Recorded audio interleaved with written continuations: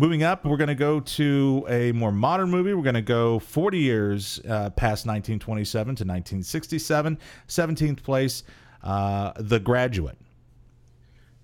This is one of my all-time favorite films.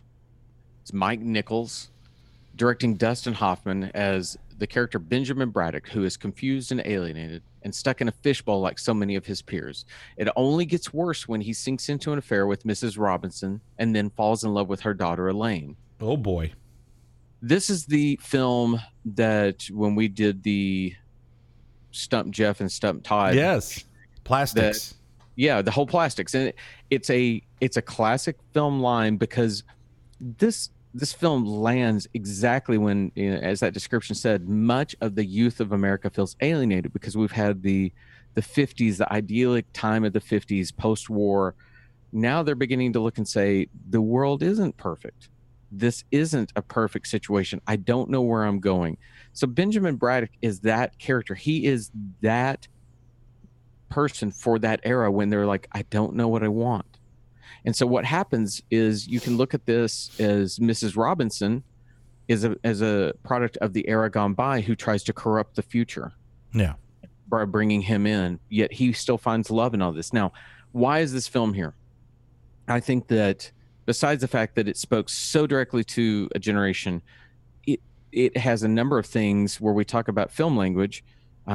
It has beautiful transitions. That was also something, if I'm going to digress, Mamma Mia does well too. And what I mean by transition is, we accept in film that if it's gone from a scene where characters are talking and it lingers for a moment and then it cuts to an outside shot, we know that we've moved ahead in time.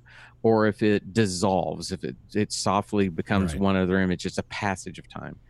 The Graduate has a number of sequences where Benjamin is laying in his parents' pool, and he goes off of he's in the water, and he pulls himself up on a flotation device that's in the pool, and it hard cuts to him pulling himself up on Mrs. Robinson.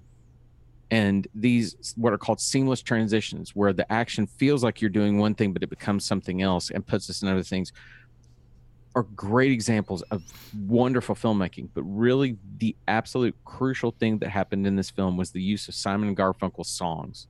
Yeah. Mrs. Robinson obviously is goes hand in hand with the one of the title characters, but The Sound of Silence became a song for a generation, and it literally is the opening shots of the film as he's coming along from the airport, and it's "Hello Darkness, My Old Friend," and we know right away that he's in a place that isn't good. And it was one of the great examples of a soundtrack being intercut almost, dare I say, as a musical, right? Because the thoughts of the characters are pertained within the lyrics of the song. Right. This film, I can never ever grow tired of watching it. If someone said you have to watch it once a day, I'd be like, okay. I love this film. It's written beautifully and acted beautifully. So you made me think of two things while you were talking. One thing we'll do when we're here, and I'll pass this along to the kind listener. Watch On the Waterfront, then watch The General. And I think what I'm trying to communicate as far as editing will be more apparent. And I'll look forward to the discussion that we'll have when you're here, Todd, because as you were talking about those key elements in The Graduate as far as how they were transitioning and making scenes, The General, which I guess 1927 editing equipment back then, probably not what it was in 1954, but was successful. I felt like every cut, every edit in The General had a purpose. Whereas, and I'm not trying to beat up on The Waterfront too bad, but I'm saying that's one of the things that caught my eye, because it's funny because I watched those in two. I watched them in order, so I watched it On the Waterfront, and then I watched The General, and it was one of the things that made me really enjoy it is the way that it's put together. The story is not lost through the editing. The second thing is probably the most comedic use of that song, "The Sound of Silence," is it Old School, where Will Ferrell at the kids' party falls into the pool?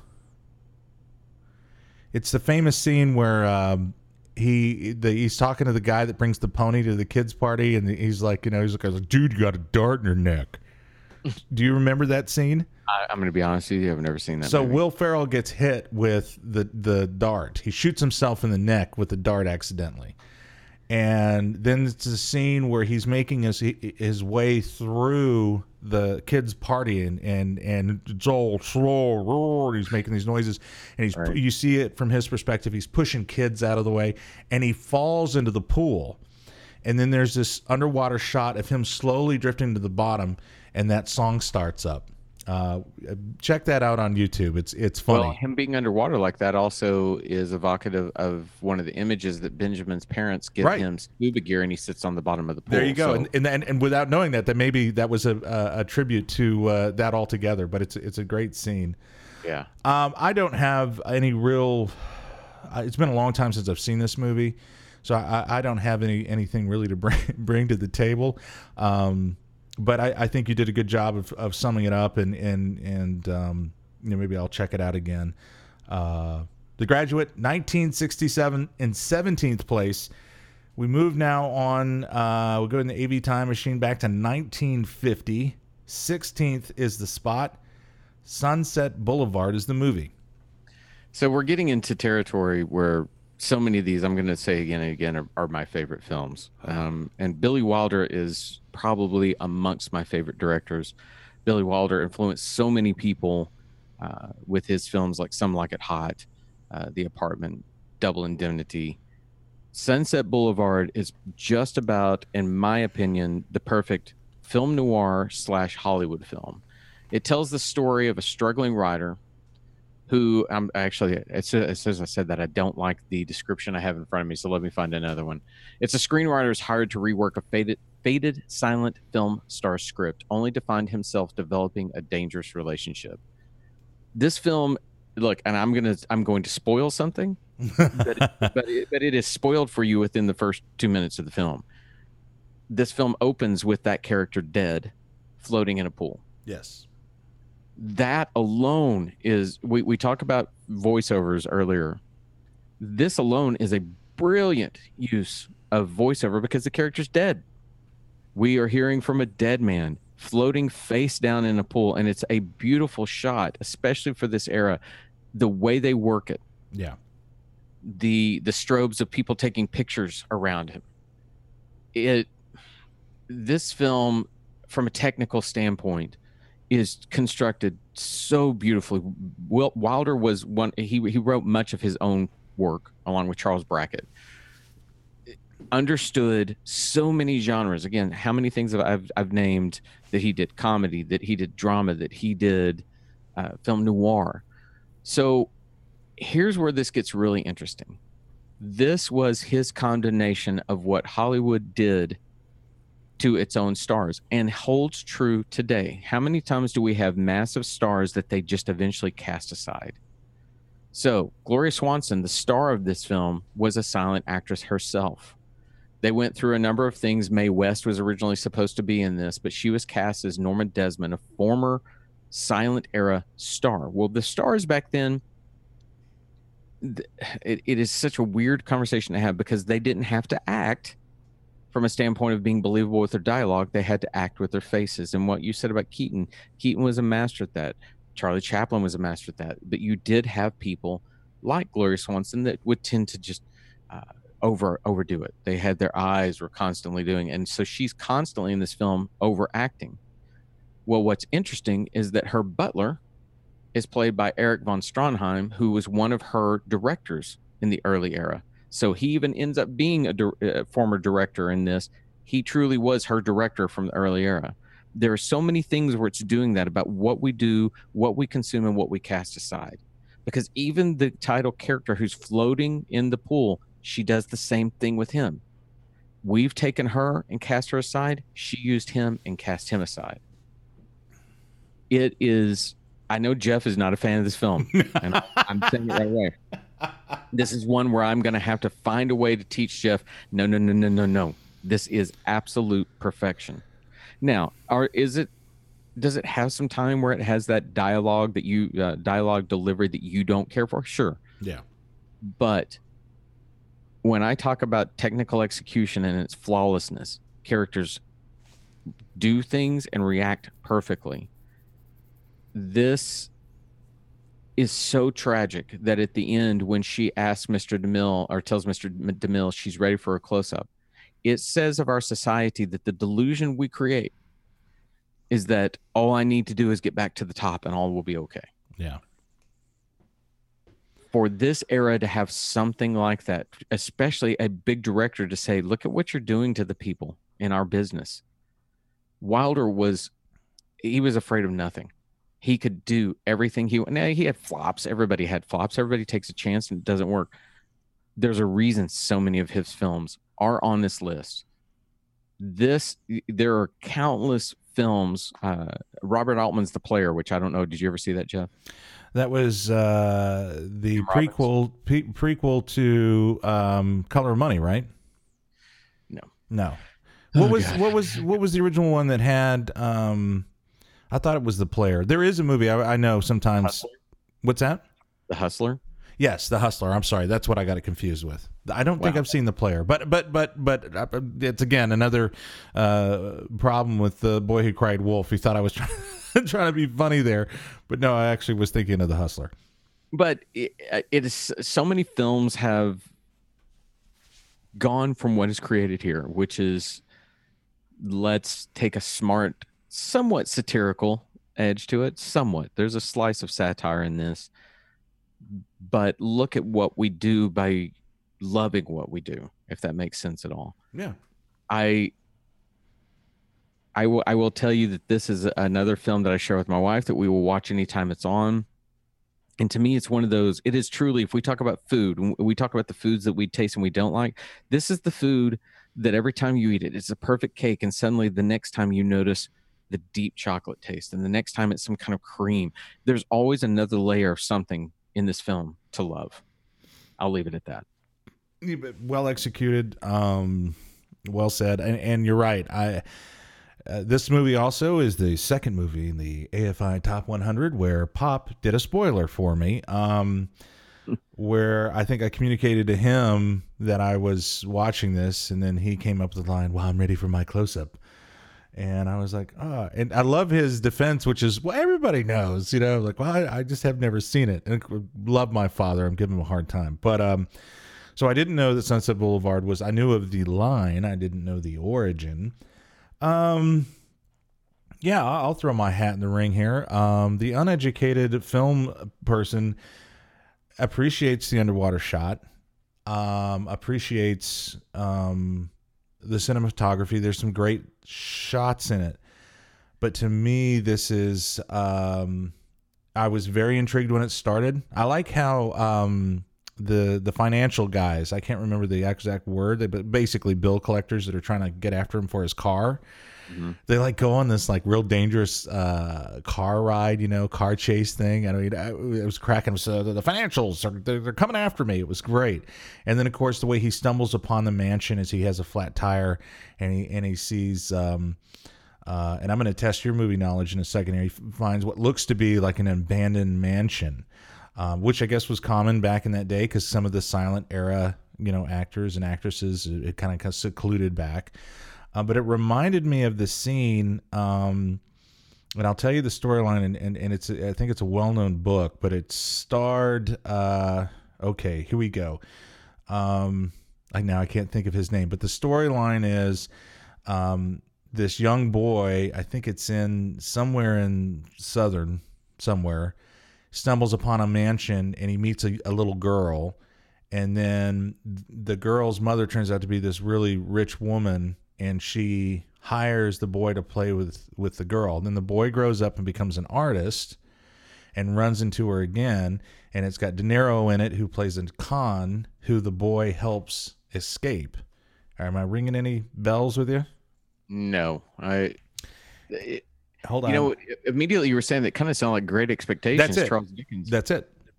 Is it? And it has the blonde. So many people have been in a version of that. I didn't know De Niro was in a version of that. Yes, it's definitely worth checking out. Let me do the search here because there's some really good people that are in there. But yes, is that the Ethan Hawke and Gwyneth Paltrow version? Yes. Great story. But anyway, so it kind of mirrored that he, finds this abandoned mansion and goes in, and it just happens to be, they think he's there to deliver a coffin for a dog. And he actually starts helping her rewrite the script. And there's an interesting thing there too, that he's so hungry to have a chance. Ultimately, he's a guy that needs a chance, that he's willing to do this, that he almost sells his soul for it. So once again, Wilder's making a condemnation on what we will do to find success. There's so many places where he's pointing fingers, and at that era in film, what was expected out of film was give me a chance to forget. Right. We talk all the time that a great movie is whenever, here 107-degree heat, my electrical bill is going to be $300. Where am I going to get that money? I'm going to go to the movies, and I'm going to forget for a little bit. Yeah, yeah. But what Wilder would do is he would help you forget, but he would also say something to you. Right. And I really do think that he helped to contribute to that language, that you could say something while entertaining. Right. So all the way from that point to where he finds the mansion, I'm in 100%. It's what drew me out of this film was the ongoing drama of this actress. And in some ways, for me, that was more harmful than it was enjoyable. There's also some scenes where he starts working with a younger screenwriter, and they're working on film, and that would I would get back into it and see where that was going to go. But I found, and it just could be my film palette, that the scenes with her were a bit gnawing after a while. All that being said, a movie that has a lot to say, does stand the test of time, and can mirror a lot of what's happening or has happened throughout the history of film when it comes to fame. You and I are getting to ages now where, you see some of the actors like Johnny Depp and other famous actors and actresses as they do change, and there is no escape from that time that will catch up with you at some point. And I think in a lot of ways, this movie does a great job discussing that and pointing it out, that in the end, her only way of dealing with it was to just, in some way, lose a bit of her own self and consciousness and saneness to pretend that she was once again going to be back on top. And the interesting question that lies there is, for those of us that are outside of that reality, it's a little sad. It's a little disturbing. In the end, I would hope most people would feel some empathy. And I think you're meant to. As she descends the staircase at the end, you are meant to empathize with her. And I do have to interject that sure. I can't help but wonder, Jeff, because I know that when it comes to silent films, you've not seen a ton. Yeah. Now, the films that are going to be on this list are not going to be the ones that would give you the... Oh, shit. Sorry. Didn't mean to cuss on our podcast. It wouldn't give you the language for this. Right. I don't know any other way to say it, but you got Rudolph Valentino, who was the king of overdoing his eyeballs. Yeah. And I think if you were to go back and watch some of those silent era films where they were more about the let's tell a big sweeping romantic era story, you would say, oh, Billy Wilder told her it's almost like you can't quit it. You're right. And there's the famous line that she has in it, I am big. It's the pictures that got small. Yes. I did like that. That was well written. And so to her, that big silver screen, and I'm going to go to a musical once again. Andrew Lloyd Webber made a version of this for the stage, and I can't remember the song, but Glenn Close was the actress who actually did it on Broadway, and she talks about that image on the screen and it flickering in the darkness. You think about these people, it really did feel like they were gods. Right. And I think if you have that in there, if you've seen it, so maybe do me this favor, over the time, if you see some other silent films and you're going to watch some that are absolute turds, sure. Not gonna, then go back to Sunset Boulevard years later, and maybe that will, it's almost like what we talk about with food. Sure. Maybe eventually there'll be something that opens up, and I think finally you might unlock that safe of what's brilliant in Yeah. her performance. You know, in a lot of ways, what you're explaining to me, it can be like anything, music or art or jazz. Yeah. To the untrained ear, it can seem like just a collection of notes. Just like so well said in one of my favorite movie of all time, which is Amadeus, when the king tells Mozart that there's too many notes. You know, Yes. just take a couple out. And then Mozart like shoots back like, well, tell me which ones.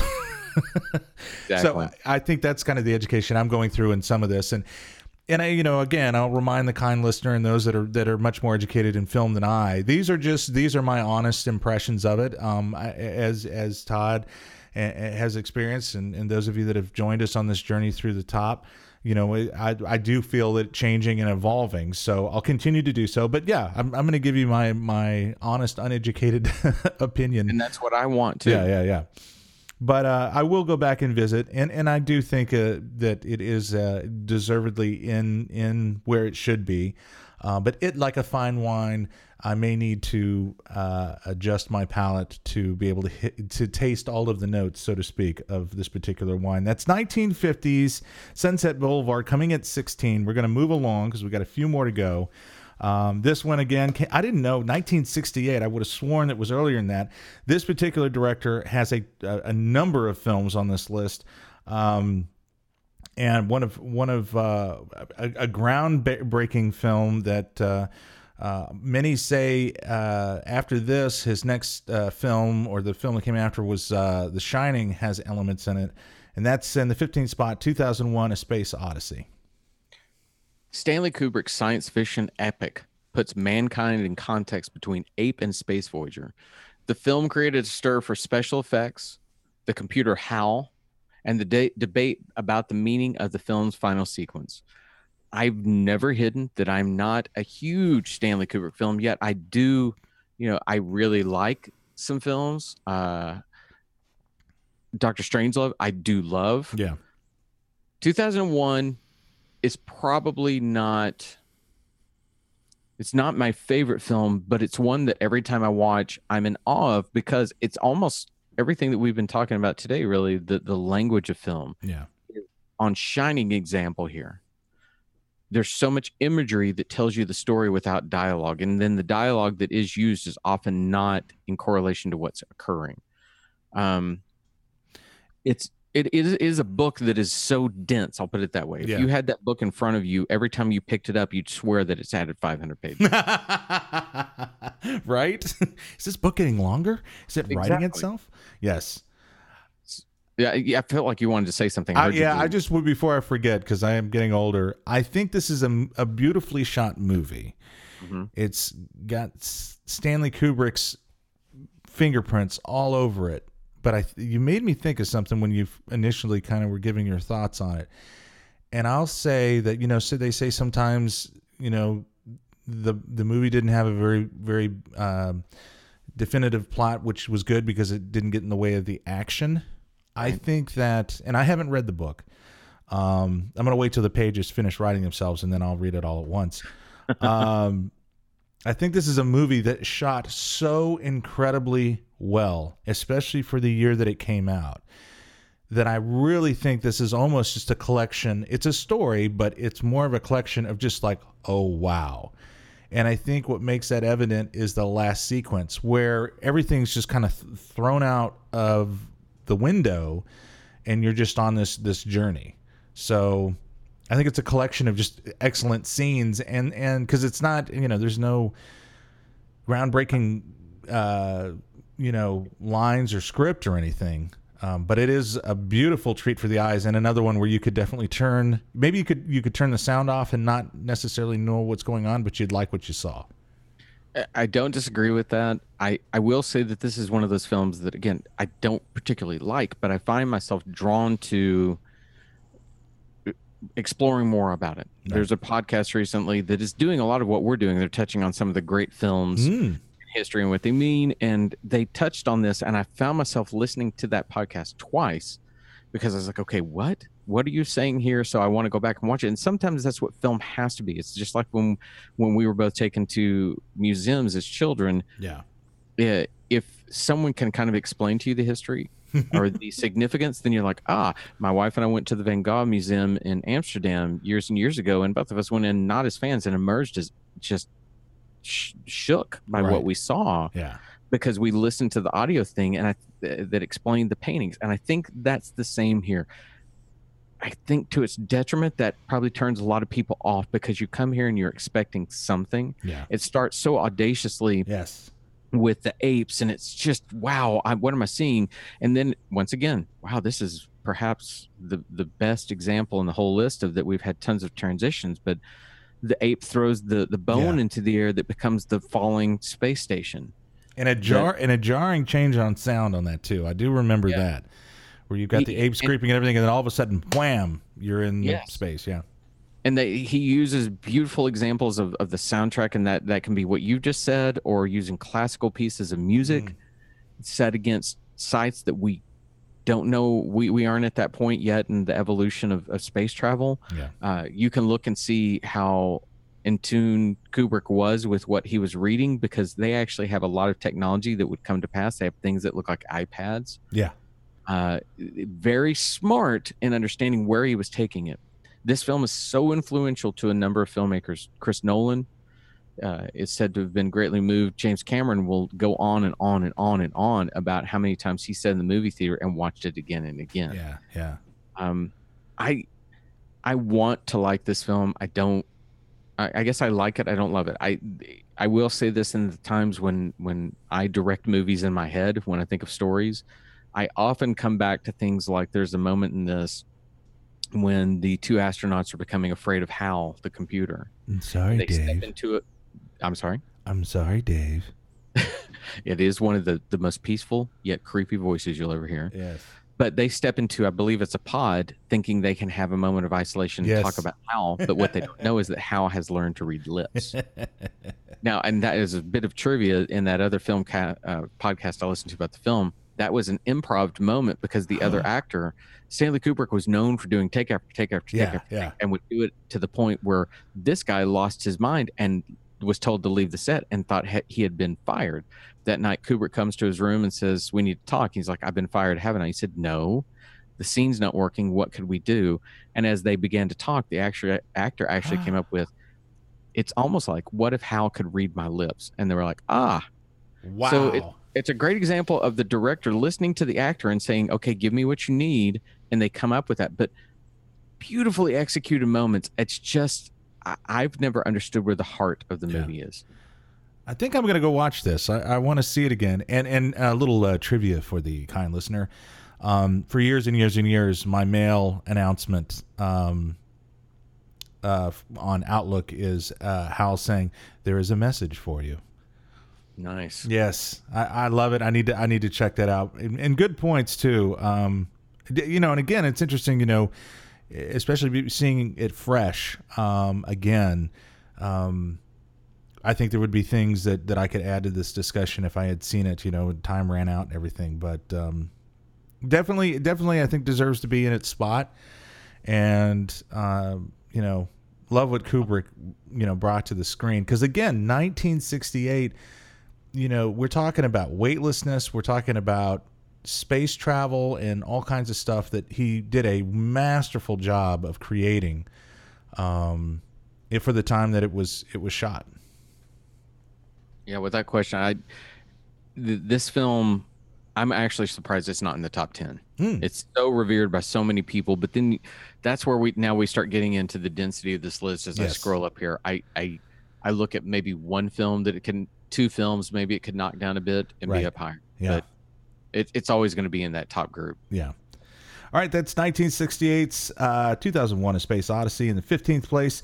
Moving up and going back in the AV time machine to 1960 in the 14th spot, it's Psycho. Psycho. This is Alfred Hitchcock's film of a woman on the lam who has stolen money and makes the mistake of checking into the Bates Motel run by a man that will change her life and his mother. Hitchcock's horror film is best remembered for the shower scene and Bernard Herrmann's chilling score. Those are the notes that I have here, but I'm gonna throw in some other things. This film, I'm gonna go back to its inception. This is based loosely on a true serial killer. Ooh. And that has been I wish I'm going to have to look this up while we talk, but he has been the inspiration for many others, including Buffalo Bill from Silence of the Lambs. Hitchcock gets a hold of this, and somebody wrote this book, and he was like, I want this to be my next film, because really he, in my opinion, wanted to break out of his mold of making these large films that he'd become known for. Right. He shot it intentionally in black and white. And as a side note of trivia, Hitchcock was always in his films in a cameo, and he intentionally put his cameo very early in the film because he didn't want people always going, where's Hitch? Where's Hitch? Where's Hitch? So he puts it in, gets it out of the way. What is absolutely brilliant about this film is what I talked about. It's about a woman on the run. It starts as a film about her stealing money. So that, imagine at the time, no one knew what the Bates Motel was. No one knew what Norman Bates was. They didn't have any idea. So that when she's running, we're with her. She's running. And they purposely did not tell the plot of the film in the advertising. And she gets to this Bates Motel. I can't even speak. And we have what David Lean, the great film director of things like Lawrence of Arabia, Dr. Zhivago, who I've mentioned before, was a fantastic filmmaker, but he commented that the most brilliant part of Psycho was the 2 minutes where we as Norman Bates watch the wall, when we begin to see his corruption, that he's watching a woman undress through the wall, and it's boring. It's titillating from the standpoint that we're seeing him do something we know he shouldn't do, but it's boring. It lulls us in, and we think that we're only seeing somebody be a voyeur. Right. And instead, we go to the shower scene, which is, we've all seen the shower scene, shot with a silhouetted figure as it stabs Janet Leigh in the shower. That shower scene went to the censors and had to be recut numerous times because they swore that they saw a nipple. They swore that they saw the blade pierce the skin, when the truth was, none of it was in there. Yeah. It's all fast cuts, just cutting back and forth, back and forth, back and forth, and using lore basically says they use chocolate syrup in the water to make it look like blood. That, even though some film historians will say that's not absolutely true, but I kind of like it. This film creates so many things that have become horror film staples over the years. Yeah. That you cannot watch this. In fact, most people who see it now will be like, I've seen this before. Well, you've seen it because they're all copying it. Yeah.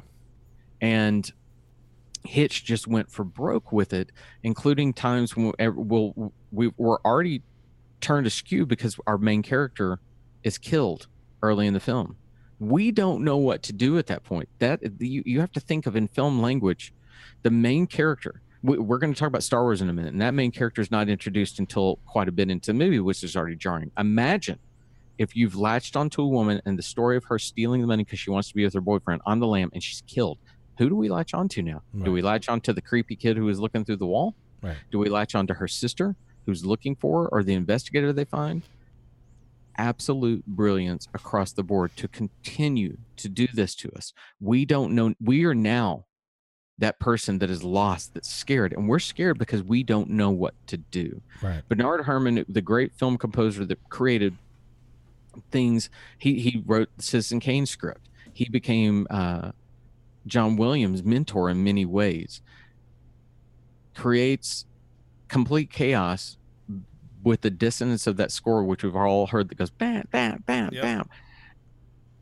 There are so many things in this that if you watch it, I want you to please strip your mind away from what you've seen before and know again, this is what you're seeing for the first time. I'll let you speak for a minute. I'm going to look up who that serial killer was. Absolutely. I don't have a whole lot in this. I remember seeing it.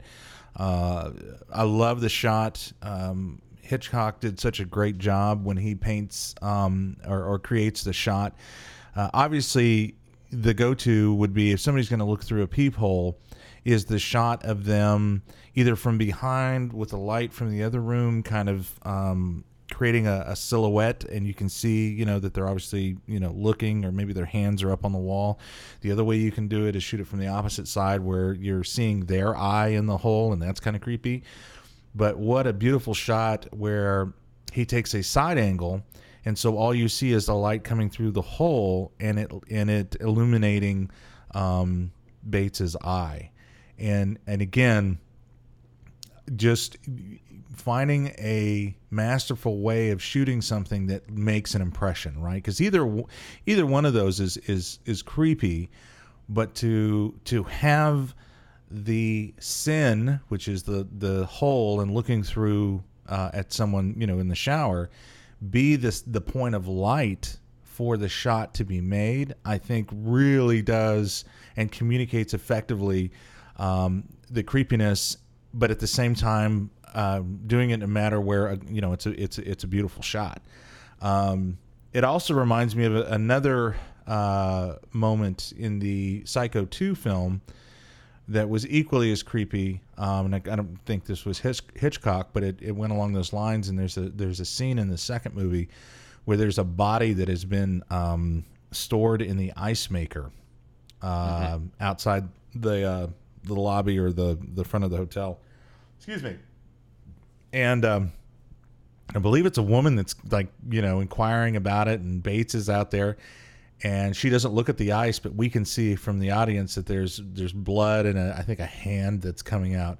And it's a really hot day, and without looking, she scoops up some of the bloodied ice and starts, cooling her face and everything. And I remember that just, being like, oh my God, just how awful that would be. Very masterful.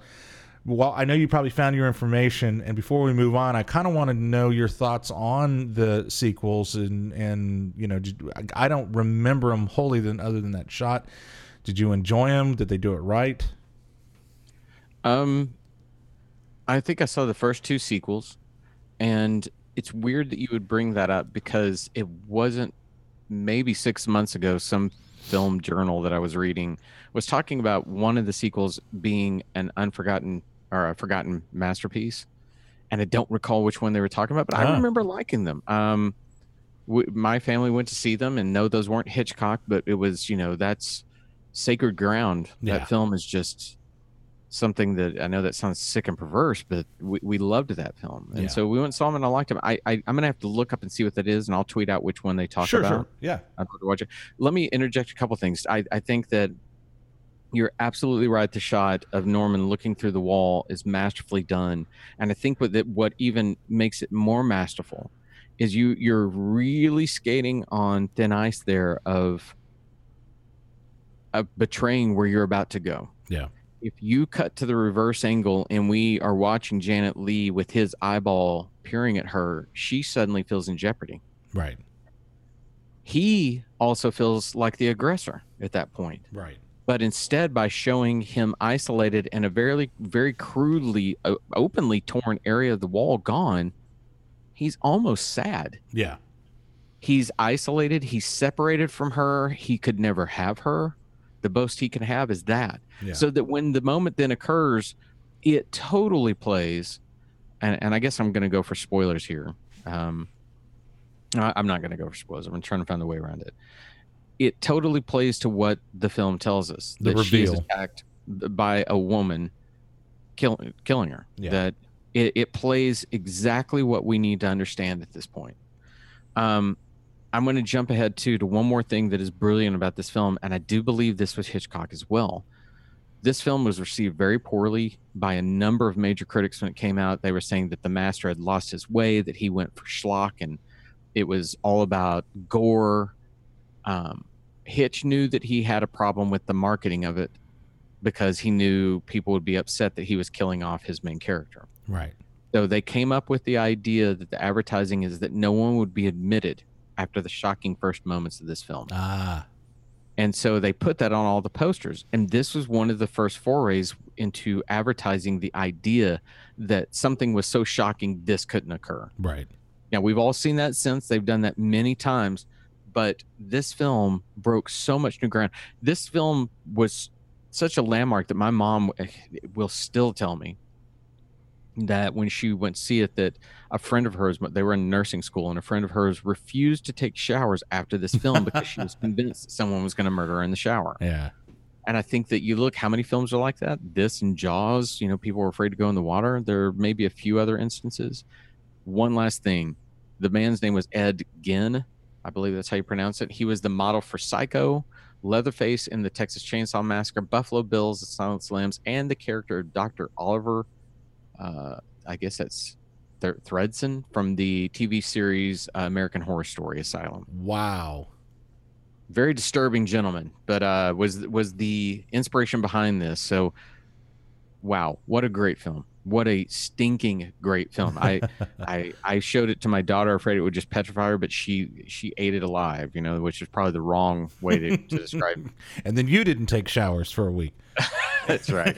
Great film, though. If you've not seen it, please treat yourself to it. And again, like I said, separate yourself from the horror language that you have in your brain, and just know that this was the first. Yeah, definitely. That's 1960s Psycho in the 14th spot.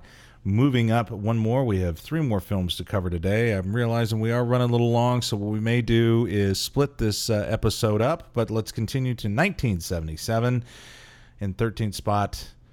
Da-da-da-da, da-da-da. That's for you, Pop. Star Wars. I was really about to say Jeff, but then I realized what you're doing.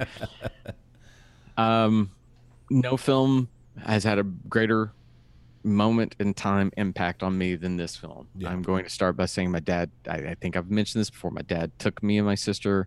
He said, we're going to go see this film called Star Wars. And I was like, what is that? Yeah. And he said, just imagine astronaut cowboys or something like that. And I looked and I thought, oh God, what am I seeing now?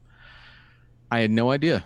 We walked into the North Park Theater in Dallas, sat down. I would be remiss to omit that there was a young lady that walked in wearing do you remember I think it was Almond Joy candy, that their slogan was Mounds of Joy or something like that.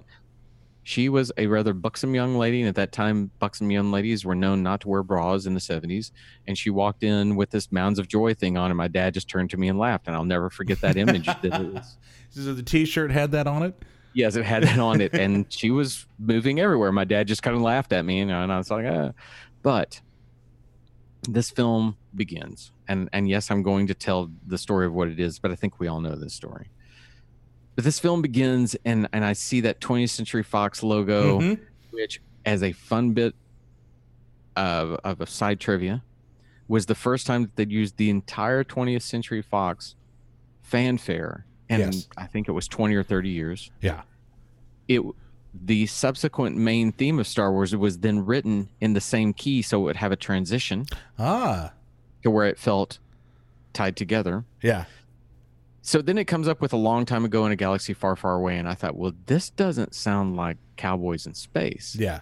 From the opening fanfare of that film to the flying words of Star Wars across the screen, as a 10-year-old boy, I was riveted. And then when that ship flies over top, I didn't care what the story was anymore.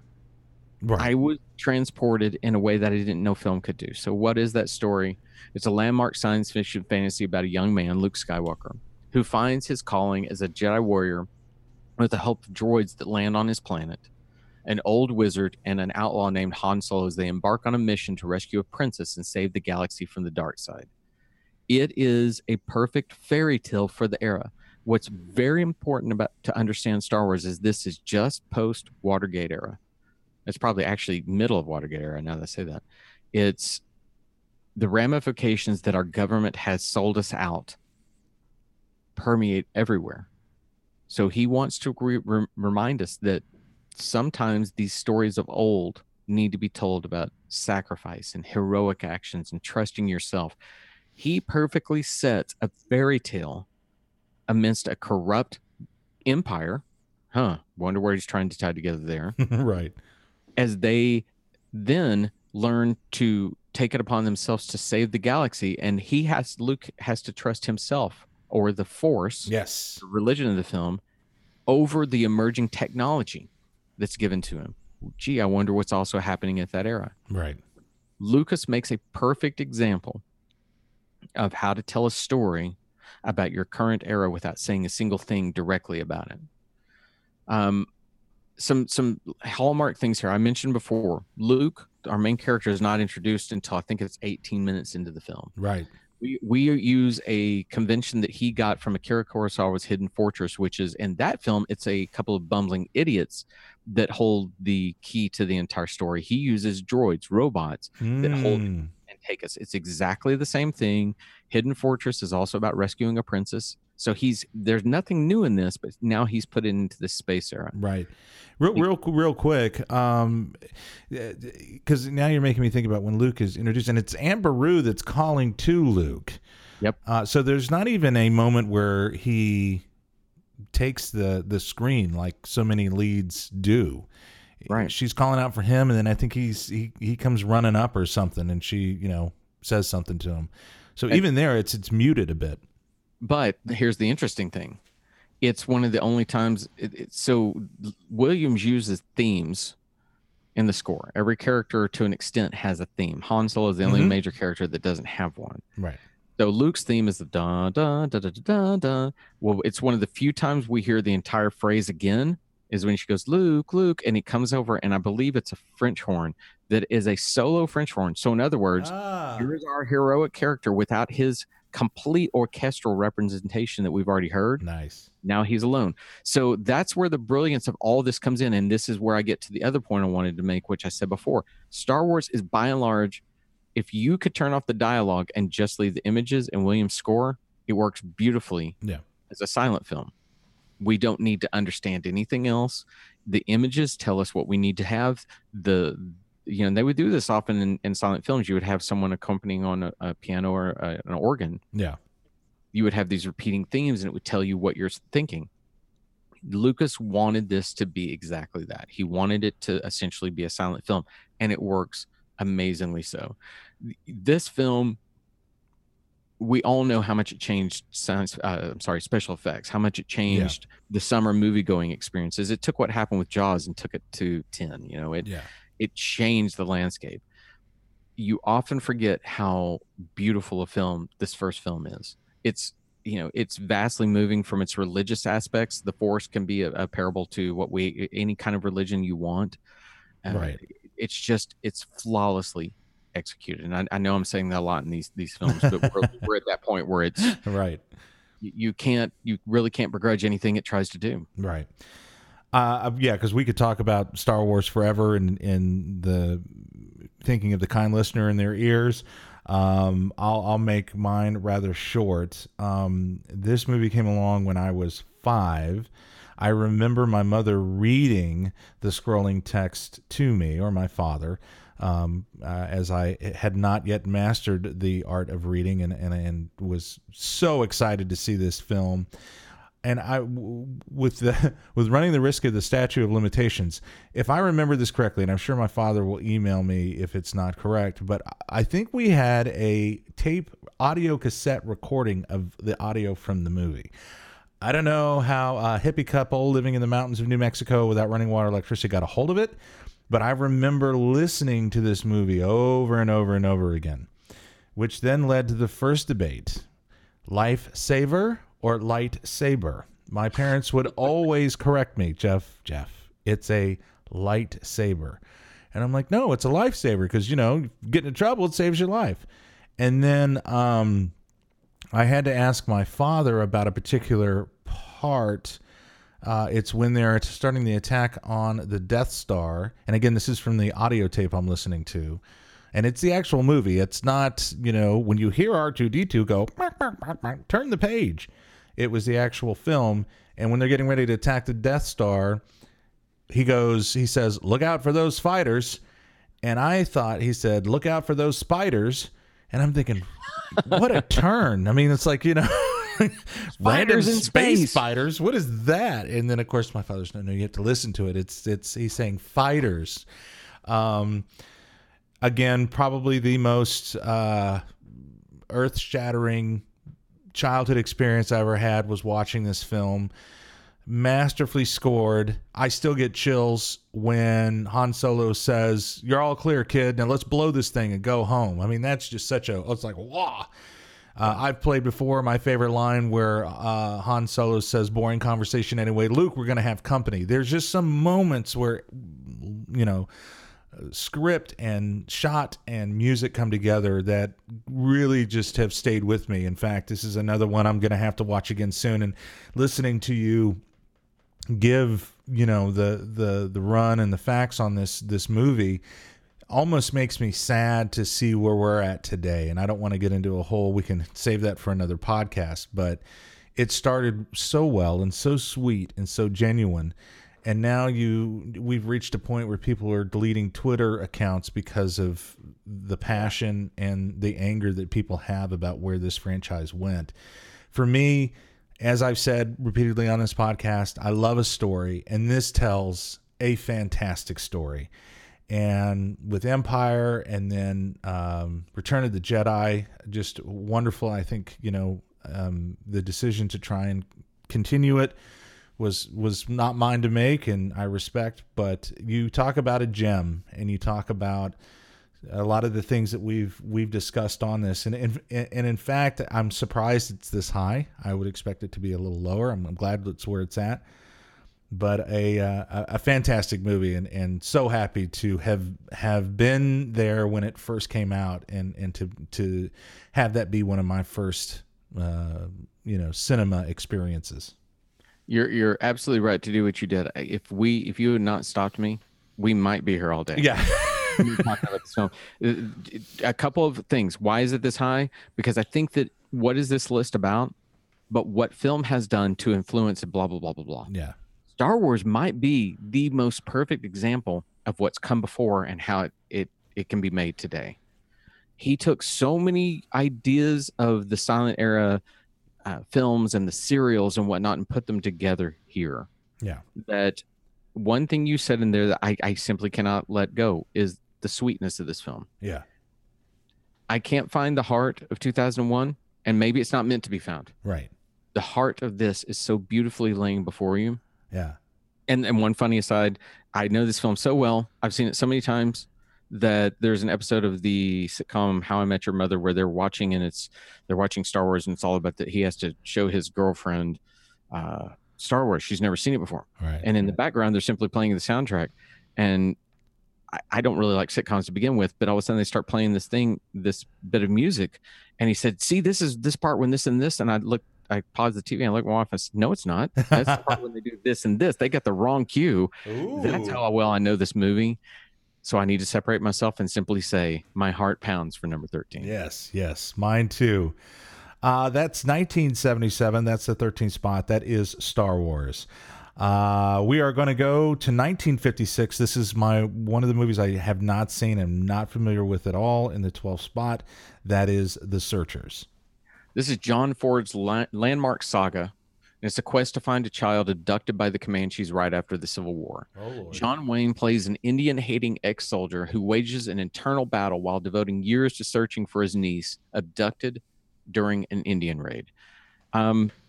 This is considered by many to be Ford's true masterpiece.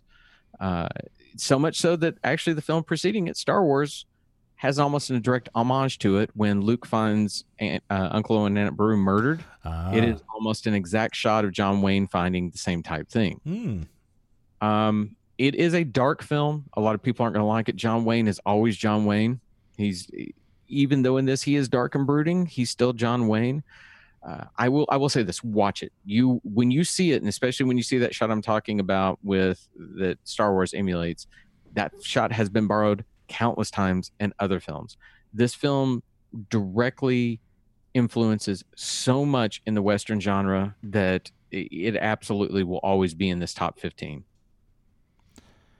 And I haven't seen it, so we'll just move right along as we are coming up on 120 minutes into the podcast. That is, we're going to go to 1931. I did watch this, and that is the 11th spot, City Lights. Charlie Chaplin. Take it away, Todd. So, as Jeff masterfully said before, and I wanted that to be masterfully, I don't know if that came out, but masterfully said before, you either look at Buster Keaton or you look at Chaplin. Yeah. I really like Buster Keaton, but Chaplin just has always spoken to me. Something about his sweetness is something I can't escape. This is a silent masterpiece that was released 3 years after the start of talkies. In this classic, he plays the little tramp again, who falls hopelessly in love with a blind flower seller and risks everything to gain money for her much-needed operation. This film has tons of things that you've seen Chaplin do. There are famous clips throughout. I won't even go into listening since we're so deep in this, but I will say this. The ending of this film, and Jeff, I know, kind of struggled not to fall asleep while watching it. Right. the ending of this film is one that you could put on at any time. In fact, I remember while watching the revelation of this list on TV, they showed it, and I bawled. It is just so sweet.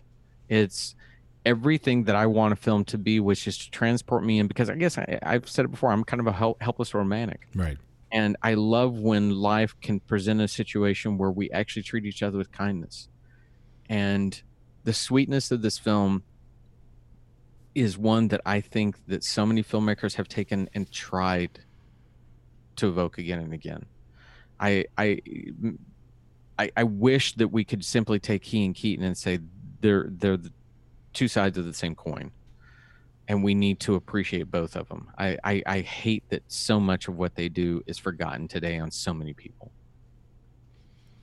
So in full transparency, I have not seen all of this film. We did not make it all the way through.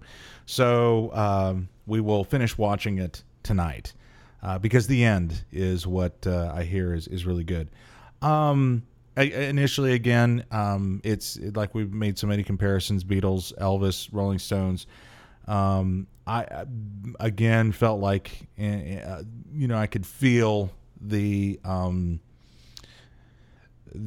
forced. I don't want to say that it's bad, but I could feel the performance in which Chaplin was giving. Whereas with Buster, it's a situation that creates a performance. Right, he's on the train and doing what he's doing because he's trying to reach his goal. Whereas with Chaplin, he's the catalyst. He's what's causing everything around him to change and morph and shift.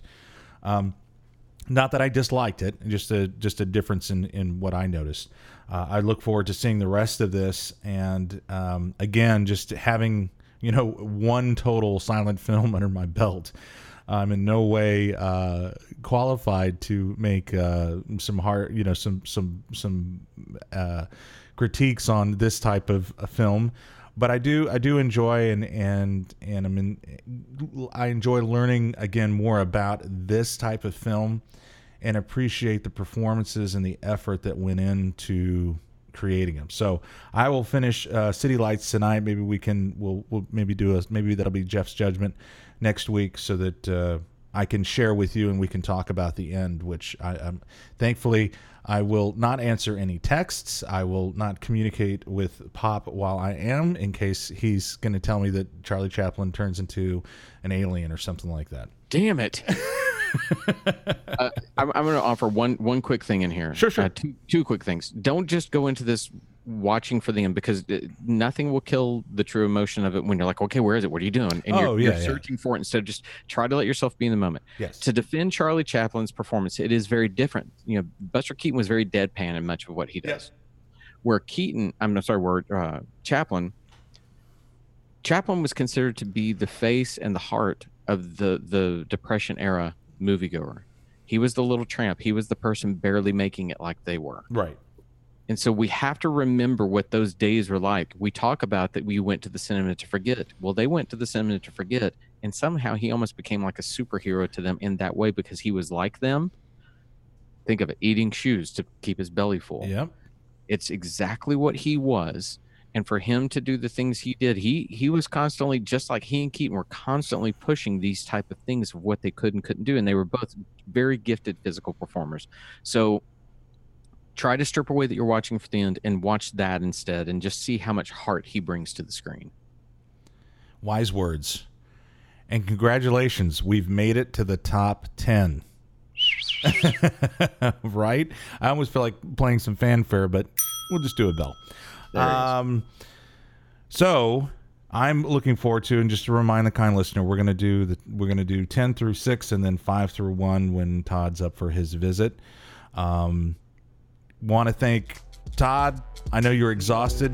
You just got back from your vacation. Thank you for your time this morning in doing that.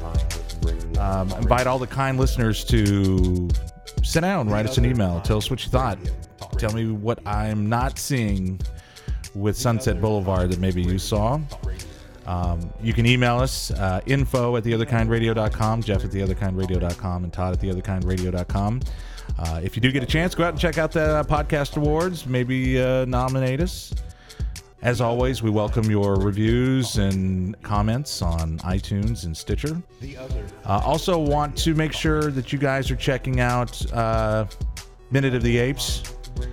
Todd and his team are doing a masterful job putting a movie together minute by minute that maybe isn't their favorite. So check that out. Folks, thank you so much. For Todd, myself, thanks for listening. We'll see you next week. We are The Other Kind Radio.